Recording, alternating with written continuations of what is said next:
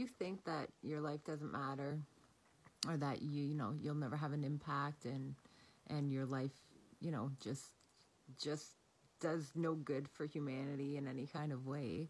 If you believe that about yourself, I want to put something into perspective for you. Because sure, you know what, you are right in the fact that your being is not going to make an influence on this world. Your being is, does nothing for all of humanity and this planet as a whole. I agree with you on that. But the thing is that this being and this planet and this life that you experience, though, would not be here if you weren't here experiencing it.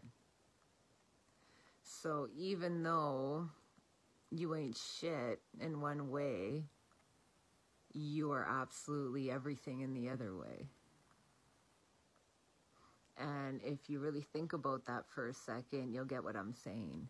It's that every moment that you wake up, when you wake up in the morning, you're waking up and you are bringing this world to life.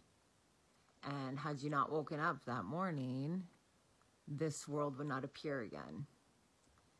It is because of you that this life in this world is here right now.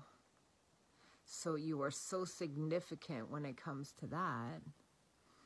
But in regards to what this being does while it is here and all that shit you're right, it doesn't matter.